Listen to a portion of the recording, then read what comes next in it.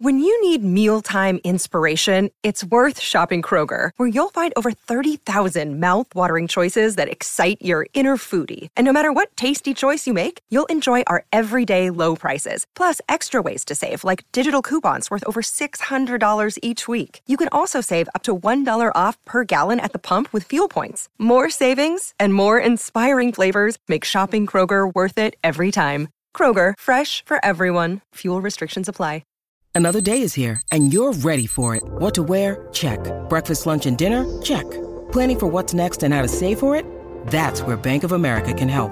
For your financial to-dos, Bank of America has experts ready to help get you closer to your goals. Get started at one of our local financial centers or 24/7 in our mobile banking app. Find a location near you at bankofamerica.com/talktous. What would you like the power to do? Mobile banking requires downloading the app and is only available for select devices. Message and data rates may apply. Bank of America N.A., member FDIC. Welcome to a special episode of the Bigger Pockets Business Podcast. Welcome to a real-world MBA from the School of Hard Knocks, where entrepreneurs reveal what it really takes to make it. Whether you're already in business or you're on your way there, this show is for you. This is Bigger Pockets Business.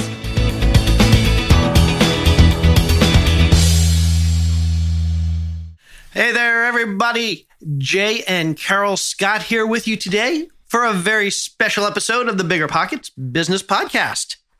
We have such a super fun episode today. So here's the deal. During the Bigger Pockets Conference in Nashville 2019, which, by the way, was absolutely amazing. If you weren't there, you truly should have been. There were over 1,000 community members, and it was absolutely amazing. Every single day, everybody was sharing so much information, knowledge, great networking, amazing presenters and speakers, and just an overall fantastic conference. Here's the deal. All 6 of the Bigger Pockets podcast hosts were at the same place in the same time on the same stage. Brandon, David, Mindy, Scott, Jay, and me, and one more special podcast host guest, Josh Dorgan. We were just all together. We took audience questions. We answered questions from community members that had been submitted beforehand. We got to know each other even better, and it was all around amazing time. It was a whole lot of fun, and I think you guys are going to love it. Now, before we jump in, I just want to mention that voice you hear at the beginning of the episode and throughout the episode is our moderator and VP of Growth at Bigger Pockets, Mr. David Meyer. So without any further ado, let's jump into the special episode of the Bigger Pockets Business Podcast. Woo! Yeah!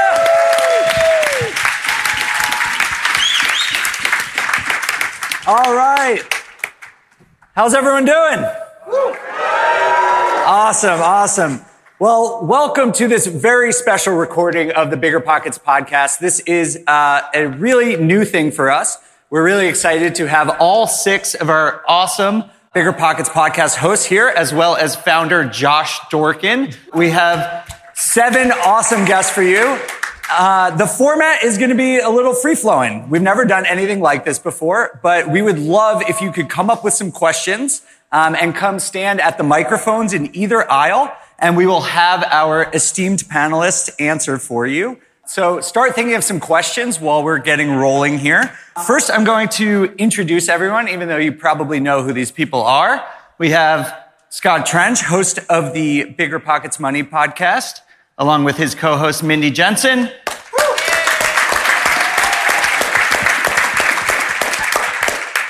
Hosts of the real estate podcast, Brandon Turner and David Green.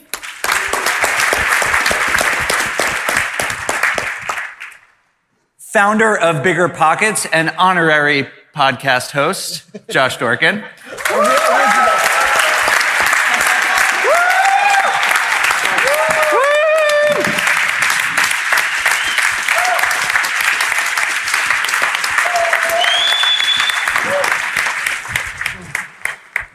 He's going to cry. And the host of our newest podcast, Jay and Carol Scott.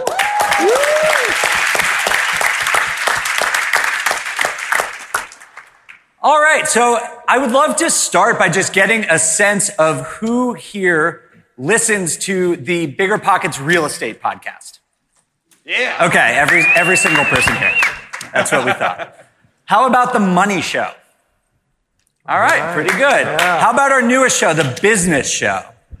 Awesome. All right, great. So if you guys have some questions, you can start lining up. But while you're doing that, I'd love to just get a show of hands here for people. How many of you out there have yet to do your first real estate deal? A handful of you. Awesome. Wow. Great to know. How many of you have done like 1 to 5? Wow. Me too. And then 5+. Wow. Great. Awesome. So we have a real wide gambit of people here, which is excellent. Hopefully you all are networking and meeting each other. And hopefully, is everyone having a great time at the conference so far? All right. Great. So before we go on, I should introduce myself. My name is Dave Meyer. I am the VP of Growth at BiggerPockets. I am also a real estate investor, and I am the one person charged with trying to keep 7 people with large egos in check during this podcast. So we'd love to open it up to the audience. So, sir, in the aisle here on the right, what is your question for our panel? Hi. I'm looking to invest some funds I've got in IRA and Roth IRA. Are there specific products that work better for the tax sheltered or tax advantaged accounts than others? Anything to avoid or anything that works exceptionally well there? I thought about note investing. Great. Jay, did you want to take this one? Sure, I'm happy to take it. I'm not a tax question. I'm not a tax professional. I'm not a legal professional. I'll start with that, so don't rely on anything I say.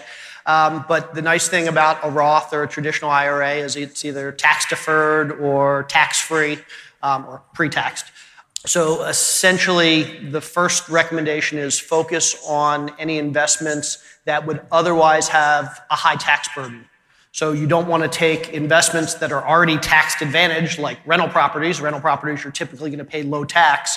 And I'm not saying don't do those in your IRA, but don't necessarily make those your first choice, because the benefit of a tax-free or a tax-deferred retirement plan is that you're not paying taxes. So focus on those investments that you would otherwise pay ordinary income taxes, higher income taxes. So things like lending, things like notes, flips in some cases. There are obviously rules around doing your own flips. You want to be careful there. But first things first, focus on those things that otherwise would have a high tax burden.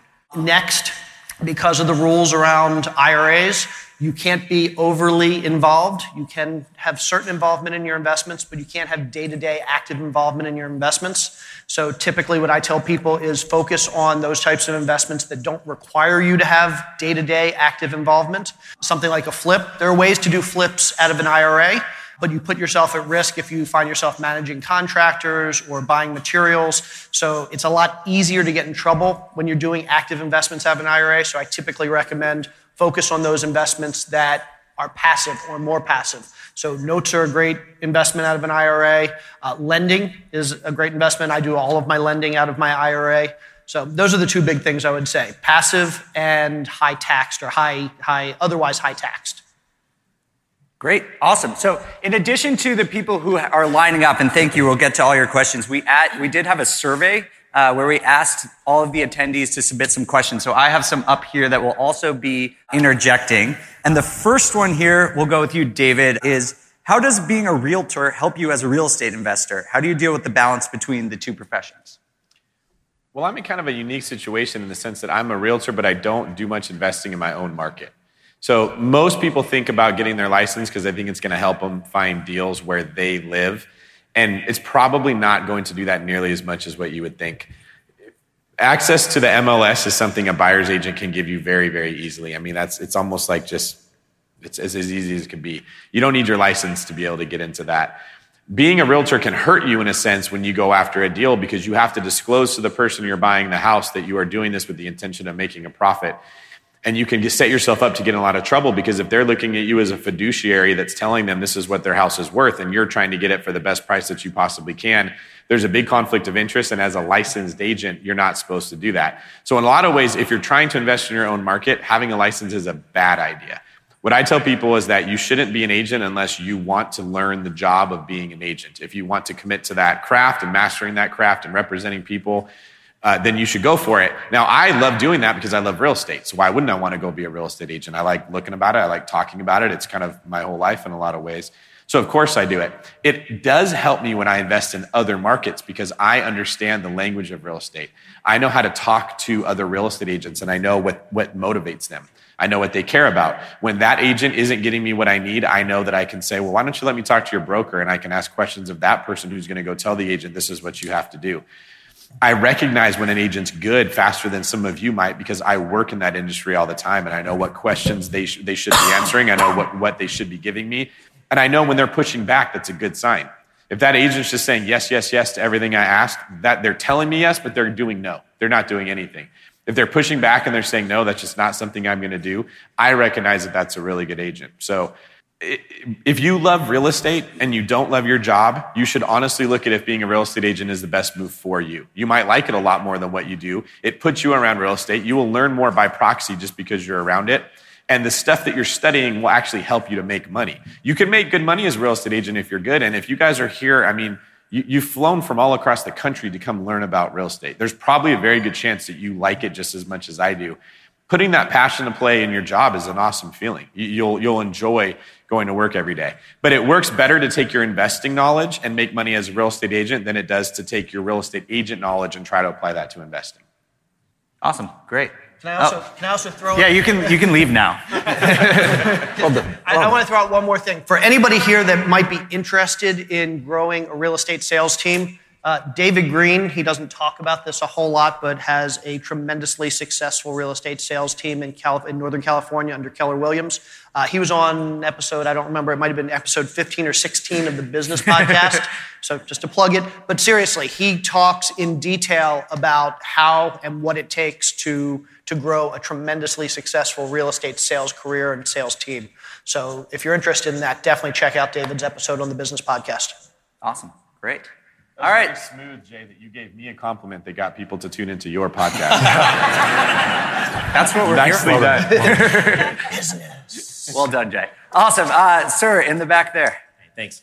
Steve Schaefer from Fargo, North Dakota. First of all, thank you all so much. I've read your stuff. I've listened to the podcast. Plural, creepy amounts. So thanks. I can't. I'm like giddy to hear David turn this question into an analogy. Yeah. Just giddy. But this one's maybe a little nitty gritty. I know everybody's got different experiences. I'm in Fargo, North Dakota. I'm a multifamily guy. Love the market. Things are going awesome. But we have kind of an interesting problem where we've had an overbuilt, a lot of permits granted in the last couple of years in mainly A-class, really, really nice apartments, which is awesome. So we've got this, great new availability of these wonderful apartments in Fargo. They have pretty significant vacancy right now as that market adjusts. And so overall market vacancies between 8 and 11%. We in the B and C classes get compressed, of course, right, as the A people move down. Things that I have done to stand out, places that should have a laminate countertop, we put in butcher block. Tiled bath surrounds that are normally fiberglass, that kind of stuff. And then catering to pets. So putting a fence up and now we have a dog run. And so some lower cost amenities and some things that make sense. Any other suggestions in a market that has maybe slightly than higher normal vacancy? All the metrics are awesome. It's going to balance out in time. To stand out, to have your vacancy, much lower than the average. Any strong suggestions in that way? Brandon, you want to take that one? Sure. I mean, my thought goes to 95% of all landlords are absolutely horrible at marketing. So I'm a marketing guy, so that's where I approach it from is I'm just going to do a better job than everybody else marketing. Because it's everything, if you listen to podcasts or webinars, everything's a funnel to me, like everything. So if there are 1 million tenants in your area, how many know about you? How many are calling you? How many are signing an application? How many are moving in? So I would personally approach it from a marketing standpoint. And I mean, everything else I would say is, the line I say oftentimes is even C-class tenants watch Chip and Joanna games. Yeah. So they love the butcher block counters and stuff. So as long as you're competing in that area, then it just comes down to a marketing thing for me. But anybody else want to jump in on it? I'll throw out one thing. So I had lunch today with Chris Clothier from Memphis Invest. And for those that don't know Chris's business, they are a turnkey company and they do management. They manage the properties that they sell. They have 6,000 properties under management in the Southeast. And I asked him what his typical turnover was. And it's not multifamily, they're all single family. And they're probably not A-class. But I asked him what his turnover was, and he said in a typical year, their turnover is 18%. Wow. So for those that aren't familiar, typical turnover is a tenant about every 22 months or about 45%. So the fact that he has such low turnover, my obvious next question was, what are you doing differently? And he basically attributed it to two things. One, properties were nicely renovated. So he renovated properties before he put tenants in. So tenants walked in, their first impression was good, and they didn't have a lot of maintenance issues that wanted to keep them around. But he said the big one was simply good tenant-landlord relationship. He said good customer service is the differentiator. Landlording is a commodity. Property management is a commodity business. And if you can differentiate yourself with amazing customer service, your tenants are going to stay because they know that most landlords aren't going to do that. So I'm not saying it would necessarily work in your business or make a difference, but for somebody that has 6,000 units under management and 18% turnover, he's somebody worth listening to. Awesome, thanks. And I'm going to piggyback on what Jay just said. You know, one of the reasons that people in this industry get a bad name is because we don't provide that service. You know, the folks who stand out are the folks who are taking care of their tenants. They're doing good flips. They're not putting lipstick on a pig. They're not just slapping stuff around. You know, this industry, you need to have pride. You walk out, we all look good, right? You guys are all dressed nice and everything else, but you may have a property and you let it run like crap, right? Because it's cheaper or it's easier. But that's not going to help you grow. That's not going to help you grow. That's why one of the big things at Bigger Pockets that we've always emphasized was be good to each other, be good to the community, take care of one another, and take care of your clients. So if you start doing that and you start talking to other folks out there, you're going to notice other people don't care. They really don't. So if you guys commit to that and you say, hey, listen, you know what? I'm going to be the best. I'm going to communicate with them, give them multiple ways to communicate, whether it's text, whatever it is, right? Create forums, create platforms and ways for your people to complain and then actually deal with those. Don't just pass it aside. This stuff is really, really important. It's really, really not difficult, but it is the difference between that low and high turnover. And it's also a difference in a good and a bad reputation. And I think some of the best landlords that I happen to know are the ones who've grown their business through word of mouth. You know, hey, listen, I've got this building. We just got a new property. I know that this person wants to move up from the C to the B, and I've got the C, and I'm about to pick up the B. I have that relationship with my tenant. I can move them up, right? You're not going to have that vacancy over there in that B. You may have it in the C, which is probably a little better than having it in the B. Anyway, point being, I think it was a great point, Jay, and yeah, be there for your folks. Did you still want an analogy? Absolutely. Yes, I think please. Mindy wanted to jump in as well. Can it be involved in you falling down? I'm going to let Mindy go first. I want to jump in really quick. I'm surprised nobody said short-term rentals. What is the short-term rental market? I'm not familiar with Fargo, but there's short-term and there's like longer short-term. So traveling nurses. Yep. They have oil and gas up there, right? We do, yep. So the workers that are there, if you can provide furnished rentals for short or slightly longer term, like corporate housing, that's also could be a viable option. Yeah, that's a great suggestion, and it works really well for us in the winter. We do use that some. So yeah, excellent suggestion though. Thanks. All right, great. All right. Do it. So you got a B class, C class unit, and you're worried about losing your tenants to A class, right? Yes. You got to think that you got a girlfriend. And you're cool, but he's got a six-pack. He's got a Ferrari, right? He's got a jaw like a Greek god. And you're like, you're cool. Are you right? describing me? You'll lose her if you don't Thanks, take David. extra good care of her. That's what everybody's telling you. Yeah. You better be buying flowers. You better be telling her how you feel. You better be writing love letters. If you put more effort into it, you can keep that tenant. But you're not the Italian stuntman with the Ferrari and the six-pack who's just going to show up and wave a shiny object, right? You nailed it. That's perfect. I think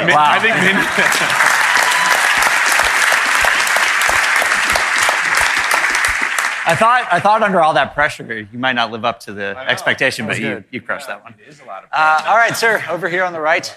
Eric Delaney, Lincoln, Nebraska. I want to house hack and preferably be our for myself and my kids. Right? What's that? Why is that funny? For myself and my kids to get a foothold, right? So I've got a partner, and we've got a little bit of money in a couple different sources. So in order to do that, we got to go a little bit higher in the market and cobble together our finances to buy that piece, right? But in our market, the best way to find something like that so far, to me, has been on the MLS, right? And so there, and in our market again, those sellers are asking for pre-approval immediately, right? You got to have that. You're not even in the game, right? So cobbling together finances like that or funding like that becomes tricky when I'm trying to do that. So what I'm looking for is a strategy, ethically, to have that piece of paper or some kind of evidence going in the door on my first offer. I can say, hey, look, I got it. Here's my offer. What's that? Did you talk to a lender about getting a pre-approval? Yes, right. But that's the thing. Our resources don't revolve around a traditional, conventional. You can't get pre-approved is what you're saying, right? Not for the number that we need, no. Okay. Can you get a hard money lender to give you a pre-approval and buy it that way and then refinance into the traditional one later? Part of it. That's what I mean. So it's like I'd have to get... So think of it from the seller's perspective. They don't really care where the money comes from. They just want to know you have the money. If you have the cash, that's fine. If you can get proof of funds from some friends and a note saying we'll let him borrow the money, that's fine. If it's a hard money lender, if it's a traditional financing, they just want to know that you have the ability to close. But you want to know that I can get into the cheapest interest rate that I possibly can. So what I tell people when they're in that kind of a situation is don't try to hit a home run on every pitch. You don't have to get, I just did it again, didn't I? Sorry. You don't have to get the perfect financing for you and the perfect situation for the seller all wrapped up in the same move. Break it into small pieces. Get them the assurance that they need so that they know you can close on the deal. You close on the deal. Then at the same time, you're working with the lender to figure out what do you need from me so that I can get this interest rate and break that into 3 or 4 smaller steps. Right on. Thanks. How confident are you that you're going to close on that deal? Any particular deal? On any deal? I'm confused. So you make an offer to a seller accepts, it's a financed offer. How confident are you that you'll come up with the money? Absolutely, totally confident. Okay. It's not a question. Then put down as big of a non-refundable earnest money deposit as possible, and the seller is going to think, okay, I hope he walks. I'll take the $20K and go find another buyer. So put down a big enough EM deposit that they're hoping you don't follow through, and they'll accept that offer in a heartbeat. Gotcha. Thanks. Awesome. All right. So, Scott, I have a question for you. You are a famously frugal person, are you not? I hope that's not. Yeah. Yes. All right. So, we have a question from the audience here. If you had to spend $10,000 on yourself, you weren't allowed to invest it, what would you spend it on? All right. First, I would the grocery bill. Lots of fruit, nice and healthy food. I'm a huge nut for that. Second, there's one thing that you know about somebody who does CrossFit is that they will tell you that they do CrossFit. Yes. So I would spend it on my CrossFit membership that I'm working on there. And then I'd put probably the rest towards, I'm getting married next year, so the wedding. So that's probably. I think even when forced to splurge on yourself, you do like the healthiest, most positive things that you could possibly do. My Audible membership. Yeah, the entire collective works of Bigger Pockets. Learn as much as you can. Awesome. All right, Carol, I have a question for you. Oh, boy. So if you could start over in investing, what would you wish you knew at the beginning that you know now? Different husband. Oh my gosh, don't say that out loud.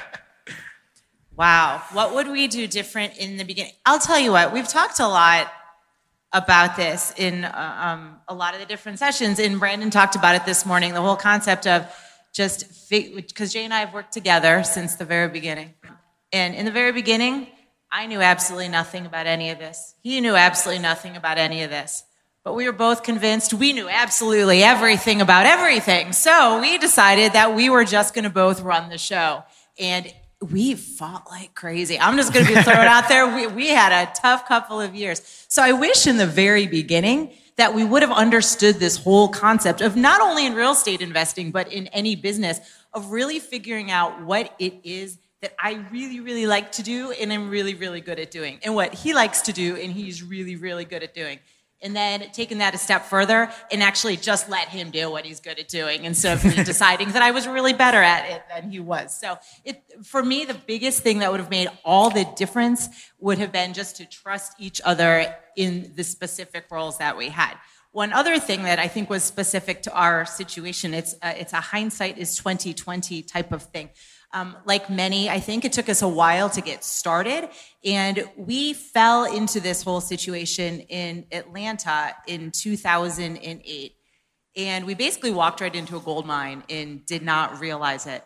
So what I wish we would have done differently is purchased every single house that was available out there and not sold them for a really long time. And how that translates to right now is when you're on your investing journey, yes, you run the numbers. Yes, you analyze and come up with exit strategy after exit strategy to make sure it's a safe investment.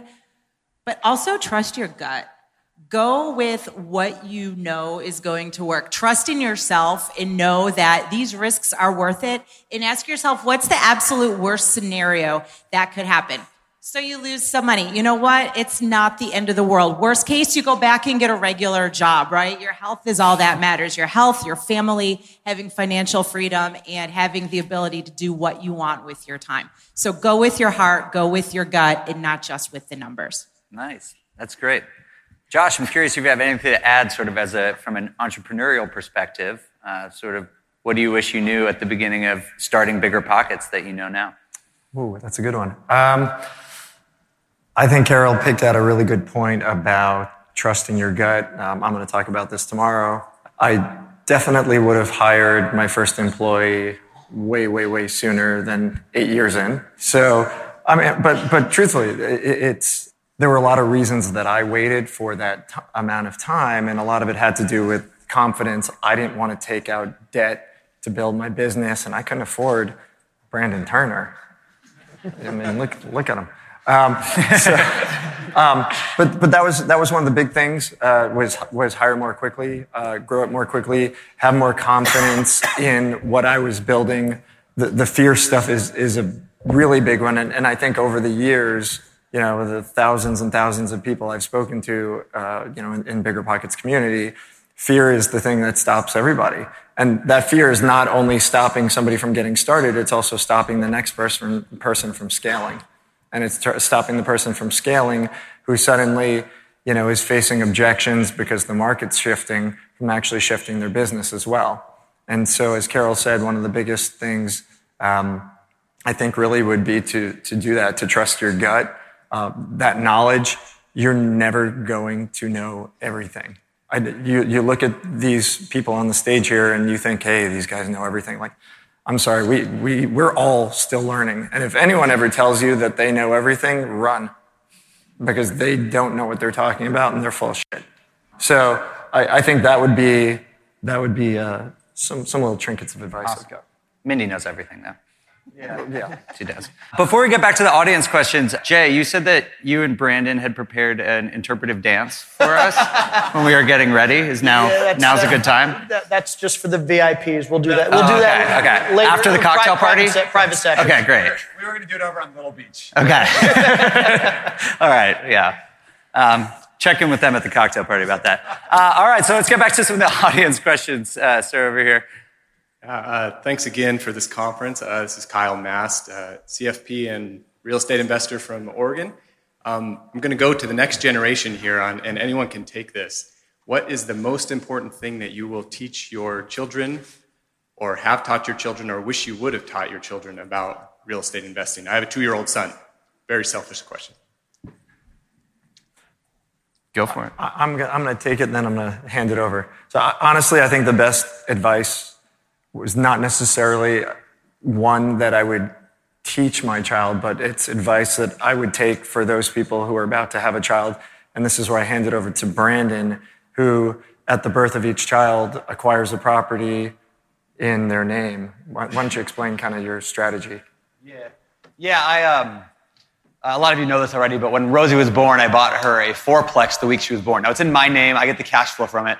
But we put on an 18-year mortgage, so in 18 years, it's paid off to zero, and that it will be worth $300,000 to $400,000 at that time. That funds her whole college. But more importantly is, to answer your question, is she already knows, like every time we're visiting the area now, because we moved, but when we're down that area, I take her by it and I say, this is your property and this is yours. And then when she's probably 5 years old, she's going to start seeing this is the money that came in and this is how much money went out. And then when she's a little older, I'm going to teach her, this is, all of the expenses and all the income. And by the time she's in college, I hope she doesn't go to college, right? I hope that will be the lesson that she's taught over 18 years. And our little boy who's born, December 7th-ish, I will do the same thing for him. And he'll get a property as well. And what's cool about the strategy is no matter where, you can just pretty much buy any property anywhere in the country. It doesn't even technically have to cash flow. And just put on a 15-year mortgage and your tenants will pay for your kid's college education.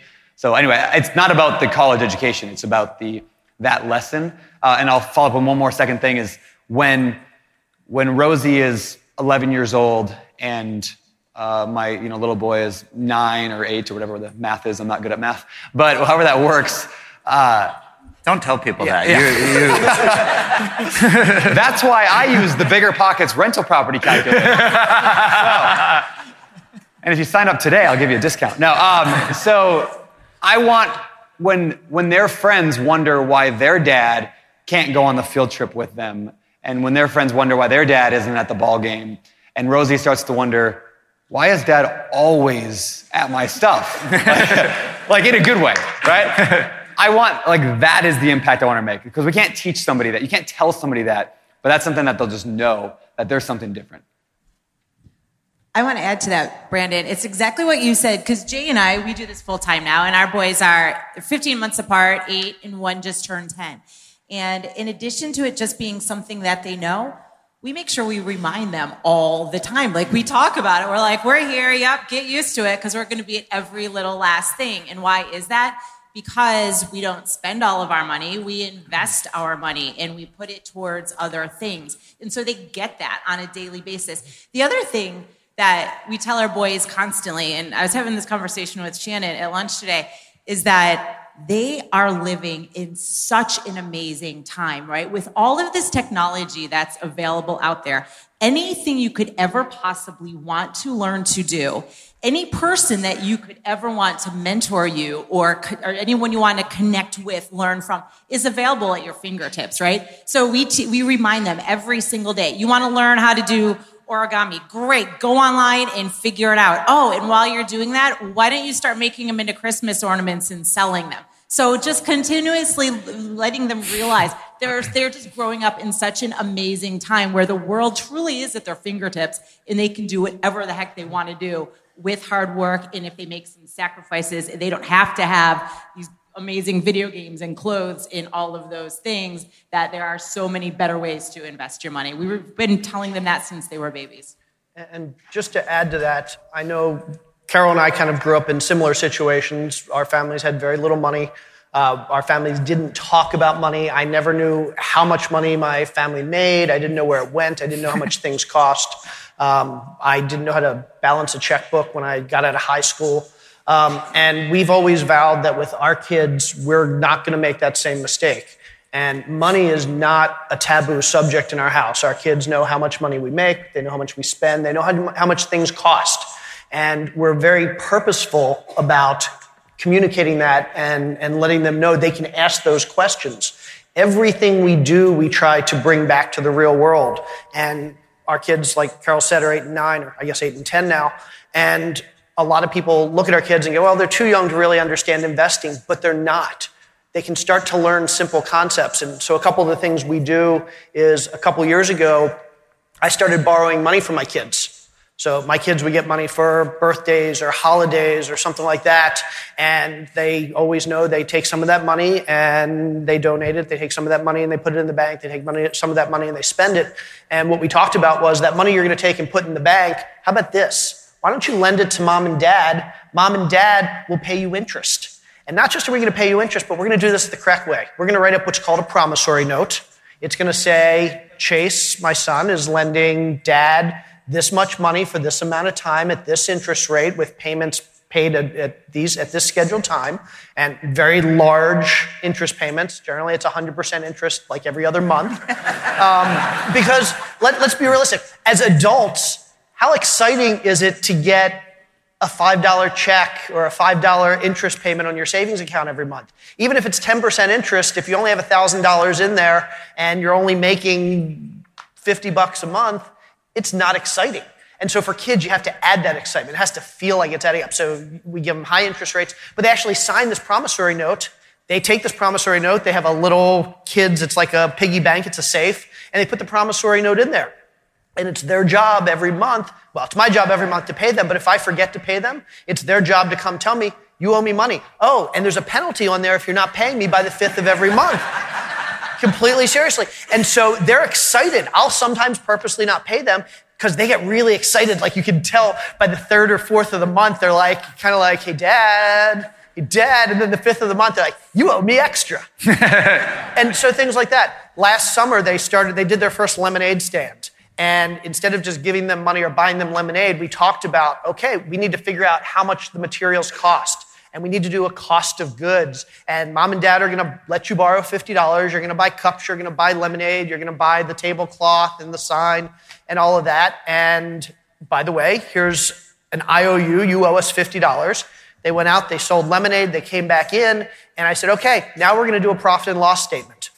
We're going to figure out how much money you have in your little box, and that's your income, minus the cost of goods. How much did you spend on lemonade and all this? What were your other expenses? And then your bottom line. That's how much money you made. And every day that they go out and do a lemonade stand, they come in and they do a profit and loss statement. And it's obviously a lot simpler than the profit and loss statement that we do in our business, but it starts to get them thinking about the fact that somebody doesn't just give you lemonade and you just make money and you keep all the money. That you actually have to spend money in a business to make money. And if you spend too much, my kids asked me a couple years ago, like, so if I want to sell more, why don't I just lower the price? Like, I can just make it really low and people will buy lots of it. And well, they don't understand necessarily if you make the price too low, you're going to lose money. And so this actually puts it in terms that they can understand. So start doing those things with your kids, even if they're really young, even if it's just on a really small scale. Start doing real world things with them. Talk about money. Talk about how much things cost. And don't be scared to have those conversations because my parents were scared to have them with me. And it took me a long time to kind of learn all of this and get out of debt. Jay, I will lend you money at 100% interest as much as you want. So I make my kids negotiate that interest. And so I'll negotiate. They can also practice. We talk about negotiation. 95%. One house, everybody. I think, is this a new financial independence strategy where you just teach your kids to work and then you don't have to anymore? That sounds great. I'm going to follow up on that one. Jay took most of my answer. Talk to your kids about money, but you asked what would I teach them? I'm trying to impart upon them that they need to become real estate agents at the age of 18. Right. All right, sir, over here. Hey, I wanted to ask a little bit more of a fun question and give Jay a plug. It's episode 20, David's episode, where he did interview questions, and I thought it was awesome. So, David, this plays to you a little bit with the analogies. The question is, imagine a world where there's no humans left and only animals. And what animal would you be and why? This is great. Wait, what? Can we answer or does he have to? This is exactly the kind of question I was hoping people would ask. So, everyone, please start asking more of these questions. I think we should just go down the line on this one. I'm Jacob from Ann Arbor, Michigan. So. Scott? I'd go with an eagle. Like who wouldn't want to soar on the updrafts and hang around and be above everything else? Go with that. You don't have any idea? All right, we'll come back to you, Brandon. I want to be a super chicken. There are chickens out there, and then there are super chickens, which are like the best chickens. I want to be a super chicken. Like the fluffy ones? They dominate the field, but they also shelter everybody and make sure everyone is protected from the foxes and the eagles. You're a warrior. I'm a warrior chicken. So are we turning into animals like human beings are not allowed? And we can morph into what we want to be morphed into? Or are we reborn as an animal? I need more clarity. Yeah, reborn is a good way. Put it. Does that matter? He needs backup backstory. He needs context. Honestly. Because this is hard, right? If you give yourself a lame animal, everyone will look at you lame. Like Brandon just called himself a chicken. And a lot of you are going to come talk to me instead of Brandon now because you're like, well, you kind of suck. But if you go with a cool animal that's kind of arrogant, right, and you just kind of made yourself a D-bag. So I really did have to stall. And I'm a little too tired to stall any longer. So, yeah, for those who didn't know, David's flight was canceled last night or messed up, and so he ended up sleeping an hour and then getting here this morning at like whatever. So he had an adventure to get here. So you should be. So what's an animal that sleeps? Yeah, what's an animal? A sloth that does sloth. I think. But a sloth is actually really never pick that intelligent. Because it can actually swim, which most people don't know. And that's do a not lot me. of different things. This is a zoologist over here. I think I would be an animal that I just like to win at everything. I'm really, really competitive. And I'm okay if I'm not the best at first, but I have to end up being the best at the end. So maybe some of the audience could tell me an animal that's like that, if that makes any sense. It's almost like... Bear? Lion? Yeah, I would be a lion. I really like taking on new challenges.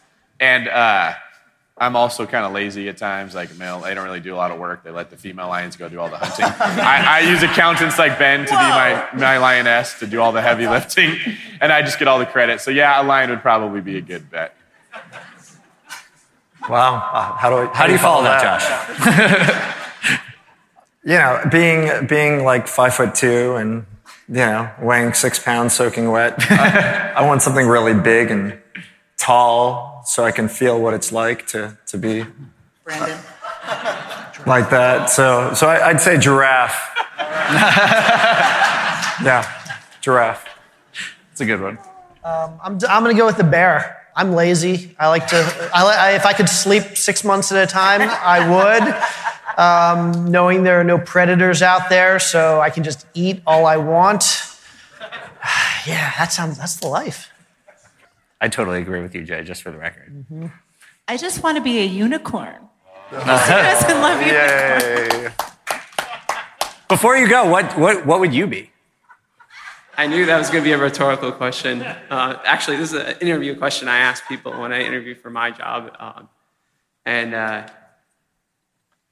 After getting lots of answers, the one that I reflected most against, and I think, okay, that's kind of like who I want to be.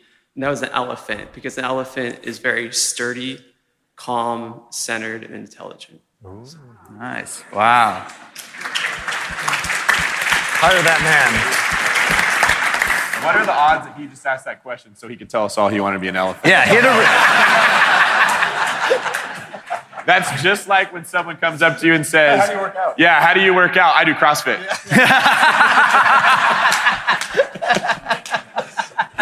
That's awesome. All right. What's that? Oh, Mindy. I almost. I really like anteaters. So That's the weirdest answer. Why are you they're so beautiful. Why are you They've whispering? got that I really like anteaters. I'm going to yell that. I'm an anteater.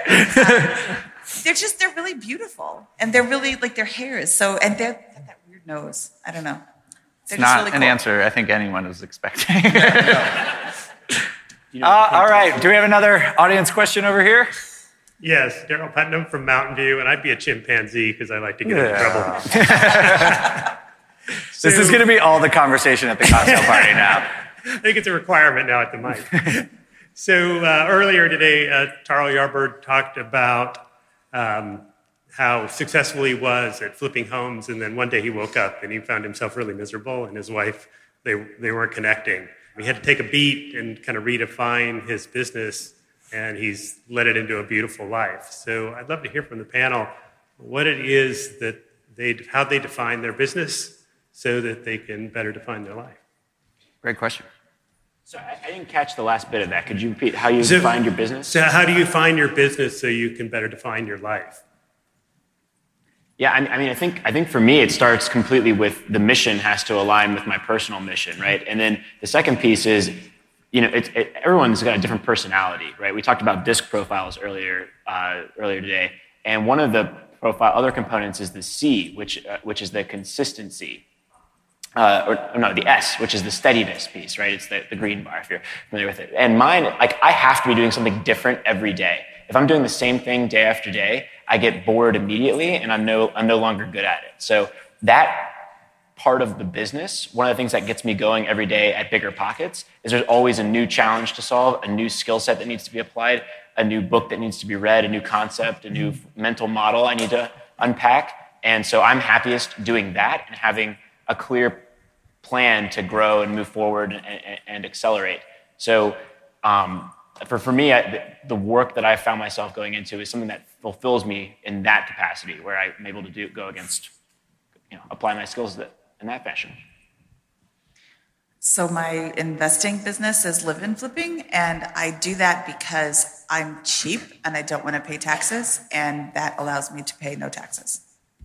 So more, so what's driving it? So more of the mission is what I'm looking for. What is that key component that drives you to make sure that your business is working well, so it's not taking over your life? So at the end of the day, when you kick your feet up, you're content and you're loving the person sitting next to you. My business kind of takes over my life because I live in my construction zone. Maybe I'm doing it wrong. On that, people assume that I'm like the busiest person of all time, which I think is funny because like every day I'll finish up work around 6:30, and then I go home and I don't touch any of it for the rest of the night. I almost never touch it on the weekends. I'm available if something's needed, but there's a time and place for business. I do it there, and then I do not bring it home, which is very anti-millennial of me, I know, but that's how I like to go about things. And for me, that keeps me sane and consistent, and I've been able to continually apply myself to my work for the last 5 years straight without getting bored at all, because I have that complete separation there. So I think that's the sustainability, and you can get that or not have that no matter how big or small your business is, in my opinion. All right, great. Sir, over here on the left. So my name is David from Los Angeles, and first of all, I'd like to commend you for being leaders and educators in real estate investment and financial literacy. So my question is, and you guys speak to this on the Money podcast, the rising cost of education and the national student debt crisis. I'm just wondering, with these students, these young and impressionable kids taking out more debt for education, how is that going to eventually impact the real estate industry? Because they can barely afford the loan payments as it is right now. So I've actually got an opinion on this one. The what? Yes, no. I got it very strong. So I've been meaning to make this a weekend project, one of these weekends. But at some point, I want to model out what's the value add for a college education against the median college graduate versus the median non-college graduate, and what's the cost of that education, right? And at some point, at some discount rate, that is going to intersect, if it hasn't already, where there's no value add from the average or median college degree, right? And at that point, a major shift is going to happen in the economy, one way or another, regardless of the politics of the situation with all the student loan debt, because it's not going to be economical anymore. Prices are going to have to come down, and demand is going to shift to something else. So that's going to have an interesting ramification on the economy, and I have no idea how that's going to impact everything else. But as far as real estate prices are going, what you're seeing is millennials are, a portion of millennials, 1 in 6 millennials has $100,000 saved, right? The remaining portion are famously bad with money, which I'm sure has been cited over and over again. But that portion is going to really dictate, I think, the housing market over the next 20 years. So those are your home buyers. We're the biggest generation in American history. So, I'm not 100% concerned that will impact your home buyers, but I also think you're going to see a continuation of this long-term trend of housing shifting to that rental segment. So single-family homes converting into single-family rentals because the people with more money are going to be able to buy more and more rental properties and outcompete the first-time home buyer. So I don't know if that's a helpful concept on that. And that's already happening. So, I'm going to butcher the data, but I just was reading something the other day about how corporate ownership of single-family homes is at all-time highs. And what you're starting to see is almost like the Europeification. Is that a word? I made it up. It's my first word. It's good. Yeah. The Europeification of the U.S. housing stock, which is, as Scott said, you're seeing less and less individual owners and more owners of multiple properties. And so, across Europe, you've got really a rental population. But at the same time that that's happening, I think to kind of piggyback on the college thing, I've got a 10-year-old turning 11. We're 7 years out, and my wife and I constantly talk. I taught high school for a while, and we talk about education for our kids and college and the value of college. One of the coolest things that I've seen through growing my business was, you don't actually need a college degree to be successful. How many people here, I'm actually curious, who here does not have a college degree? I mean, that's a pretty good number. And of those people, I'm going to pledge that you're probably all fairly successful in your own way, shape, or form. So, more and more, if I ask that question next year, in 2 years, and 5 years, those numbers are probably going to go up.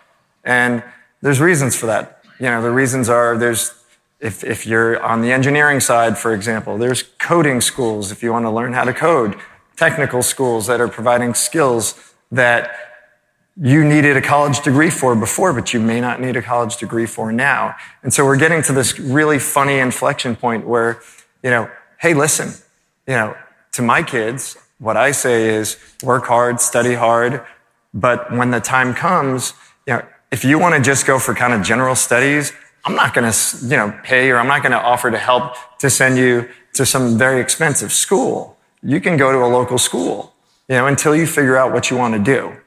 Because, and we're fortunate enough to not have the debt be as much of an issue, but, for the average person,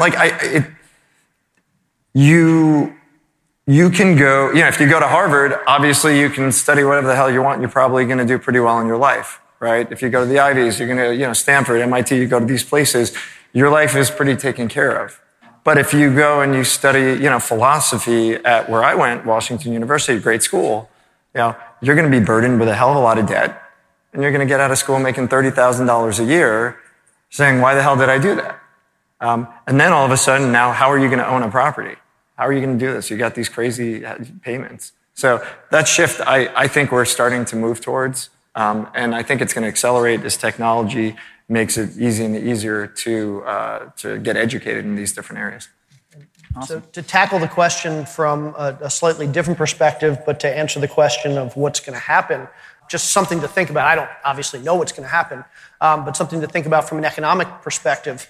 So the economy, as a lot of us know, especially if you've read my book, Recession-Proof Real Estate Investing, the economy works in cycles. Goes up, goes down, goes up, goes down. One of the main drivers of that going up and going down is debt. And so we often refer to this 5, 6, 7, 8 year cycle as a business cycle, but we also refer to it as the debt cycle, because one of the things we see is as the economy goes up, Americans, both personal and corporate, build debt. And eventually we get to the inflection point at the top and the market starts to turn and we have a recession and it goes down. And one of the things we tend to see in a recession is we see a deleveraging of that debt. That debt goes away. People, companies file for bankruptcy or they restructure their debt. So at the end of a recession, at the bottom, before we start that next expansion, we tend to see a very relatively low amount of debt, both personally and corporate. And that's worked for 160 years. Now, the problem we're seeing today is that historically that debt has been revolving debt. It's been non-government college debt. The interesting thing with college debt is you can't bankruptcy it away. It doesn't go away in a bankruptcy. And we have $9 trillion in personal debt these days, and a very high percentage of that for the first time is college debt. So what we're likely to see is in the next recession, while a lot of that personal debt goes away, the college debt's not going to go away. And so what we're going to see is we're going to get to the bottom of that recession, and debt's going to be disproportionately high compared to previous recessions. And so we're not going to be able to dig our way out of the recession nearly as well. We're not going to see that bottom as nicely defined as we typically do. And I think at that point, the government's going to have to step in and they're going to have to change something policy-wise. They're either going to have to say, we're going to get rid of some of this debt. We're going to allow people to restructure this debt. We're going to allow this debt to be discharged in bankruptcy. But I think it's going to actually impact the U.S. economy negatively over the next couple economic cycles if the government doesn't change policy. Don't know exactly what they're going to do, but I think that it's going to have a big impact and something's going to have to be done. Thank you. Awesome. Great, sure. Yeah, my name is Mark. I'm from Fort Lauderdale. We're in real estate and restaurants. And I just want to say one thing to Scott first. Don't let your wife listen or your future wife listen to this podcast. You chose fruit before your wedding. You're going to get a lot of crap when you go home. So I have a business that's about 2 hours away that I have to visit about once a week. And about 4 or 5 years ago, I actually changed the payroll day to Thursday so I can coincide it with the podcast. And I tell you, and we love Brandon. You've been great and a great inspiration. Now I have to find 2 more properties that are 2 hours away so I can make sure I listen to Money Show and the business podcast. But question really is for Josh. And you guys have become our extended family, knowing you and listening to you for so long. How is your daughter? Thank you for asking. She's doing well, and I'm actually gonna tomorrow in my keynote. You'll learn more. Okay, great. Thanks. I appreciate you asking. Great.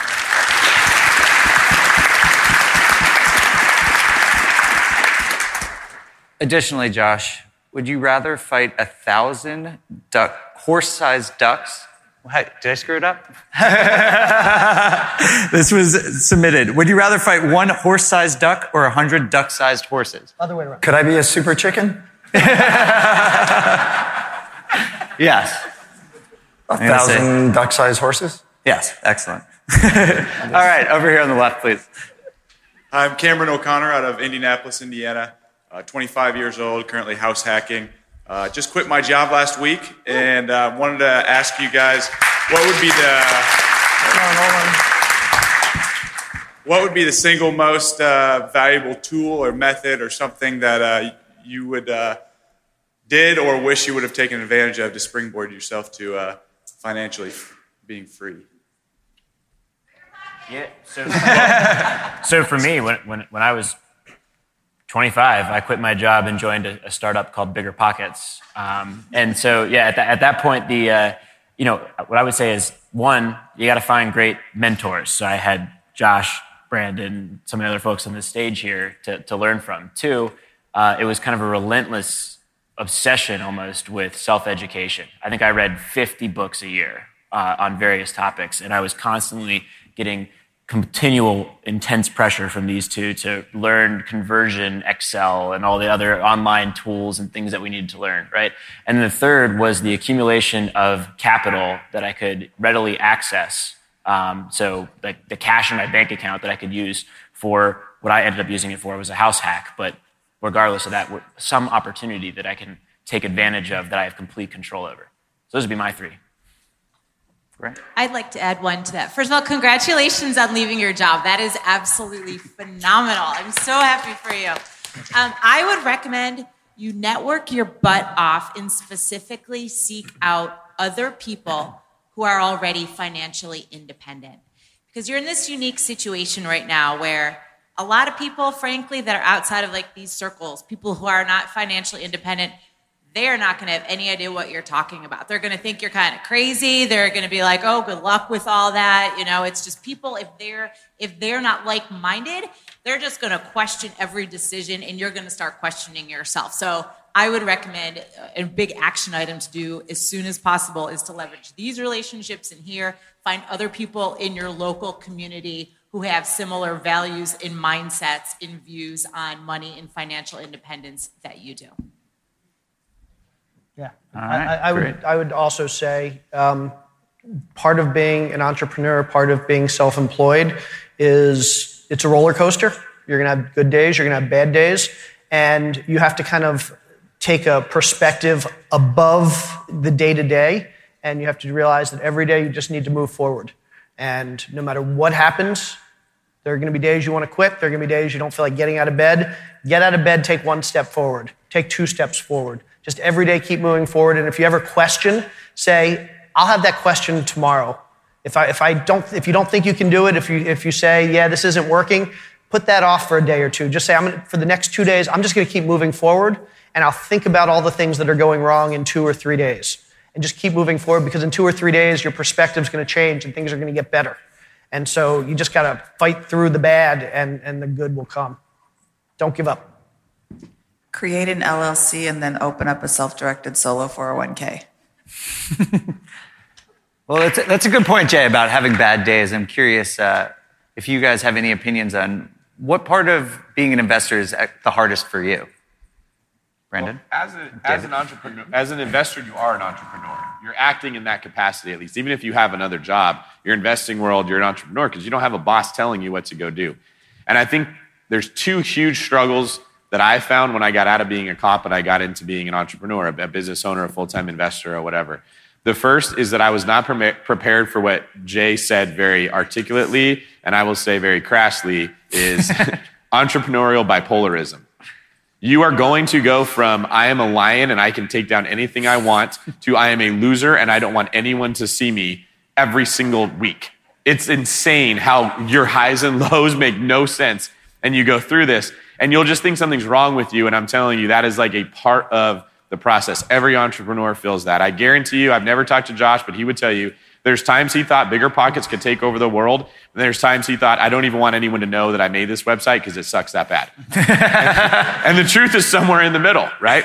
And the second piece that nobody told me was that we often look at a boss as a bad thing, a job as a bad thing. Structure is what we have to free ourselves from. That is the enemy.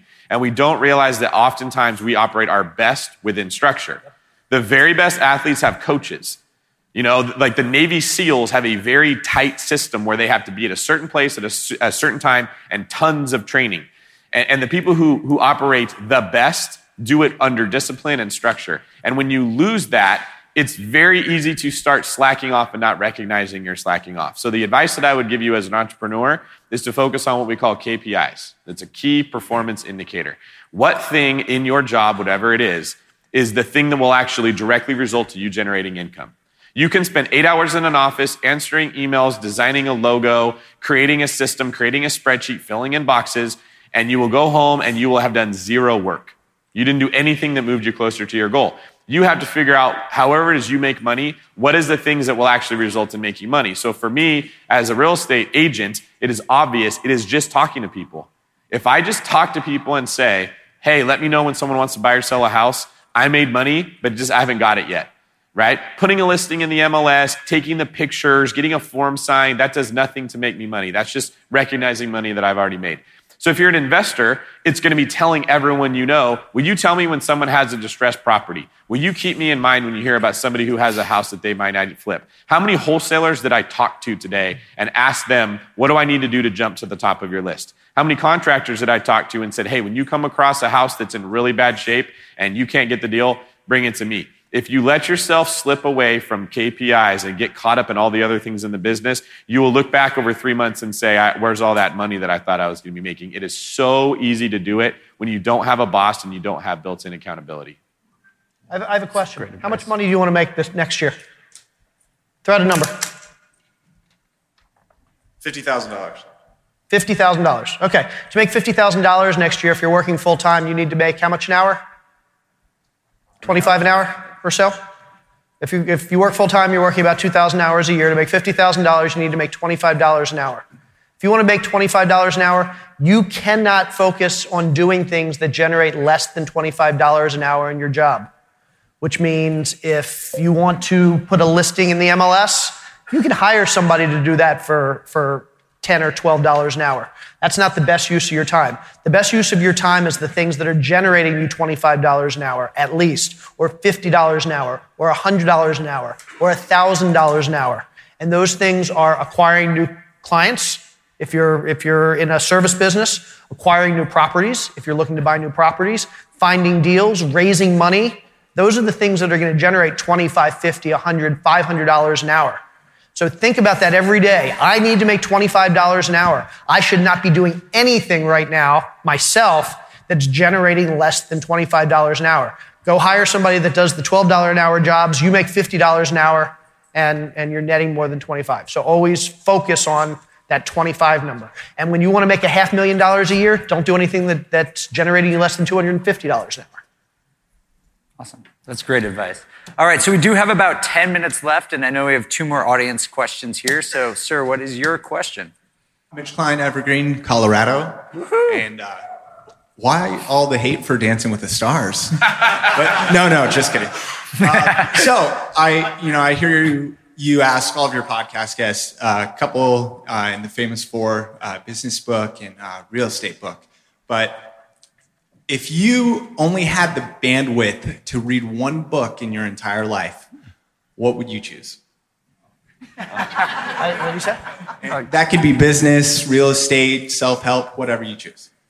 I mean, I could do this one. For me, it's a book I read in a tough time. It's called The Monk Who Sold His Ferrari. A bit of a cheesy book, but it kind of follows the story of this attorney who is top performer. He's killing it. He's crushing it. He's driving the Lambo. He's driving the Ferrari.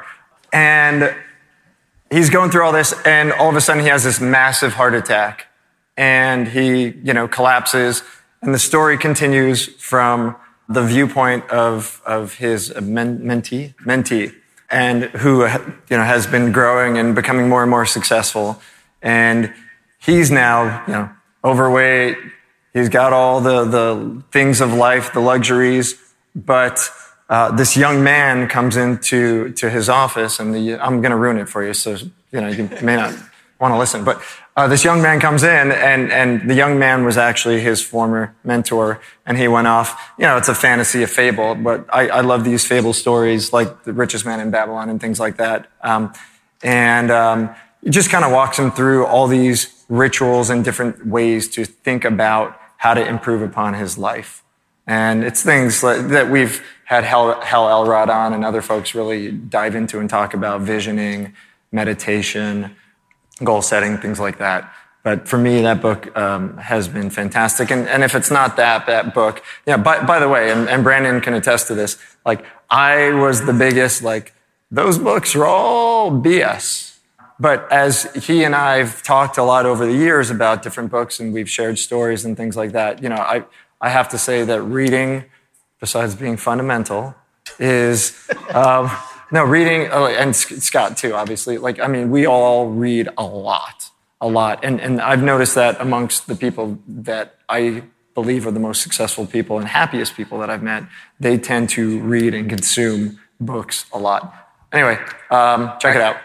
Well, the correct answer is actually any book by Bigger Pockets Publishing. That's what I was going to say. I was going to say that. We've got 12 books between the people up here. Anyone else? The Places You'll Go. Dr. Awesome. All right. How Not to Die. It's a great book, yeah. All right, so for our last audience question, ma'am. Hi, Lucia Rushton, realtor in DFW. Has anybody on the panel made an investment with cryptocurrency? And to follow up from that, how do you feel that cryptocurrency will play a role in real estate moving forward? Brandon has a great YouTube video on this, if you haven't seen it yet. Is that the one with the dots? No, I made a video once called Bitcoin is a stupid, horrible, terrible investment. And then the next day it crashed. And so you're welcome. Jay. I'm going to let Jay actually answer that. So I have some investments in some Bitcoin companies, equity investments. Not Bitcoin, I'm sorry, crypto companies. I've also done a bunch of crypto investing. I'm not a huge believer in crypto. I'm a huge believer in blockchain, though. Blockchain is the underlying technology for crypto. It's kind of like back in 1999, people saying, so what do you think about pets.com? Or what do you think about Amazon.com? There were a lot of websites back then, and I couldn't have said this one was going to do well or this one was going to do poorly, but I think it was safe to say at that point that the underlying technology and the internet in general was going to do well. And I think it's the same way with crypto today. Bitcoin might do well, Ethereum might do well, they all might do poorly, a million cryptocurrencies out there, who knows how they're going to do. But the underlying technology, blockchain, I think is going to be a foundational technology moving forward. In terms of how I think it's going to affect real estate, I think the biggest way is that there are a number of companies that are focused on technology around fractional ownership. So imagine a situation where you own a Picasso painting and you want to raise some money. You don't want to sell your Picasso painting for $200 million, but you'd love to raise $10 million. So you want to sell 5% of your Picasso painting. Blockchain, and basically something like cryptocurrency on top of it, could make it easy for you to sell fractional shares or shares of your painting to other people in a way that they can trust that they actually own it, they can sell it, they can trade it, and eventually get paid for it. And blockchain provides the ability to do that. I think we'll see a lot in the real estate and fractional ownership space with blockchain moving forward, where syndicators will be able to use blockchain and that type of technology to raise money. People like you and me will be able to buy a single family house and say, hey, I want to sell 25% of that on the open market to raise some money so I can buy my next house. Instead of going to a private lender or a portfolio lender or getting a Fannie Mae loan, you may just sell 70% of that in equity, or you may use it to get debt. So I think blockchain, and again, separate from cryptocurrency, I think blockchain is going to be foundational in technology, and I think it's going to have a big impact on the real estate space. Crypto in general, I think I don't know. Yeah, with cryptocurrency, you're investing in a store of value, right? A new currency, right? And we live in the United States of America, and so if you try to pay me in Bitcoin, I can refuse, but I can't refuse payment in dollars, right? So why Bitcoin versus Ethereum versus another currency or another currency? You're betting when you buy that currency is going to be adopted and people are going to accept that as a store of value in the future. So to me, that doesn't, for an investment for long-term wealth, it's got to generate cash flow and have a chance at long-term appreciation, which, to me, these cryptos don't offer either. So it has to be one, you have to hope that everybody adopts that currency for it to work out. So, and even in that case, if it becomes a widely accepted currency at a larger scale, then it becomes more like any other currency, like gold, right? Gold is not an appreciating asset. Gold is a store of value, right? That is kind of used as a hedge against inflation, right? And one of my favorite Warren Buffett quotes is, do you invest in gold, Warren? And he says, well, if you took all the gold in the world, you could pile it up into a cube about 64 feet in length and width and height and all that good stuff, and that would be worth $7 trillion at the time. And I could buy all the farmland in the United States and ExxonMobil 7 times over. And which is the better way to build wealth long term? It's the same thought experiment, I think, extended all the way to cryptocurrency. So for me, it's if you think it's going to go up and you want to bet on it, that's great. But how are you going to retire on Bitcoin? I don't know. I can give you a good way to look at it that will bring some clarity, if you'd like, of course. During the gold rush, the amateurs said, where am I going to go strike gold? I'm going to go check that lode. I'm going to go to that mountain. I'm going to go to that river. And they spent a lot of money and they invested money into trying to strike it rich. There is no way you could have known where the gold was going to be, just like what Scott was saying. Which cryptocurrency is going to be big? You'll drive yourself mad trying to figure that out. And it's not a KPI. It will make you think that you're doing some kind of work, but you're really not getting anywhere. You know who guaranteed to make money during the gold rush? The people who sold the materials to the miners or the 49ers.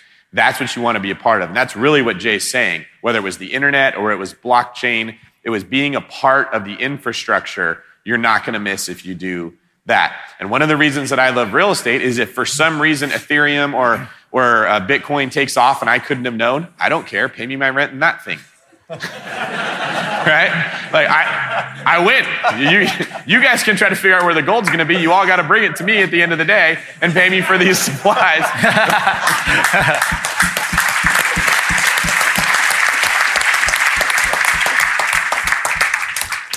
Great analogy to end on. But just piggybacking, just to clarify, people are buying houses using Bitcoin. But we don't know the value of Bitcoin shifts every single day by vast percentages. So, if you accept Bitcoin as your form of payment, you're going to get paid on $1 million house, and tomorrow that payment is worth $950,000. Right now it's a gimmick. If you're accepting that until there's any form of stability in that currency, you're gambling. And it's fine. Go ahead and gamble. But can you not make as much on that property selling it for cash? So I would just say, I think it's exceptionally risky. You might as well, accept rubles or Zimbabwean dollars. Thank you. Sure. All right, thank you. We do have one more write-in question, and it's for you, Mindy. You love Bigger Pockets, do you not? I love Bigger Pockets. Okay. Oh my God. And you also hate mushrooms, is that true? More than life itself. So I love more than I love life. I hate mushrooms with the So this question with the burning passion of 10,000 suns. This question comes all the way from Hillary C. from Denver, Colorado. Wow. And she'd like to know, if you had to choose to never go on Bigger Pockets ever again in your life or eat a mushroom, what would you choose? Hillary? I think we have a mushroom for you. Horrible question. We won't make you answer. Turn to Scott when you answer. How about this? Do you hate mushrooms more than Josh hates pickles? Oh, I don't know. Nobody hates anything more than Josh hates pickles. We got stories. We have lots of stories. So many stories. All right. Well, thank you guys so much for being here. We really appreciate this. Can we give everyone a round of applause?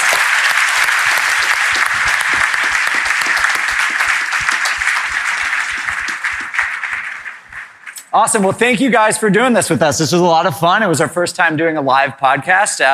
Hopefully it went pretty well in all your minds. I had a good time. Just a bit of housekeeping. We do have a cocktail party right after this, sponsored by Memphis Invest. It's right out of these doors. After that, there is also a after party at Jason Aldean's downtown. If you guys look in your bags that we gave you, there is an Uber code that you can use to Uber down there, and also put on that yellow Bigger Pockets premium wristband that will get you free drinks at Jason Aldean's this evening. And then tomorrow morning, we'll be starting again at 9 a.m. with Josh's keynote. So make sure to be there as well.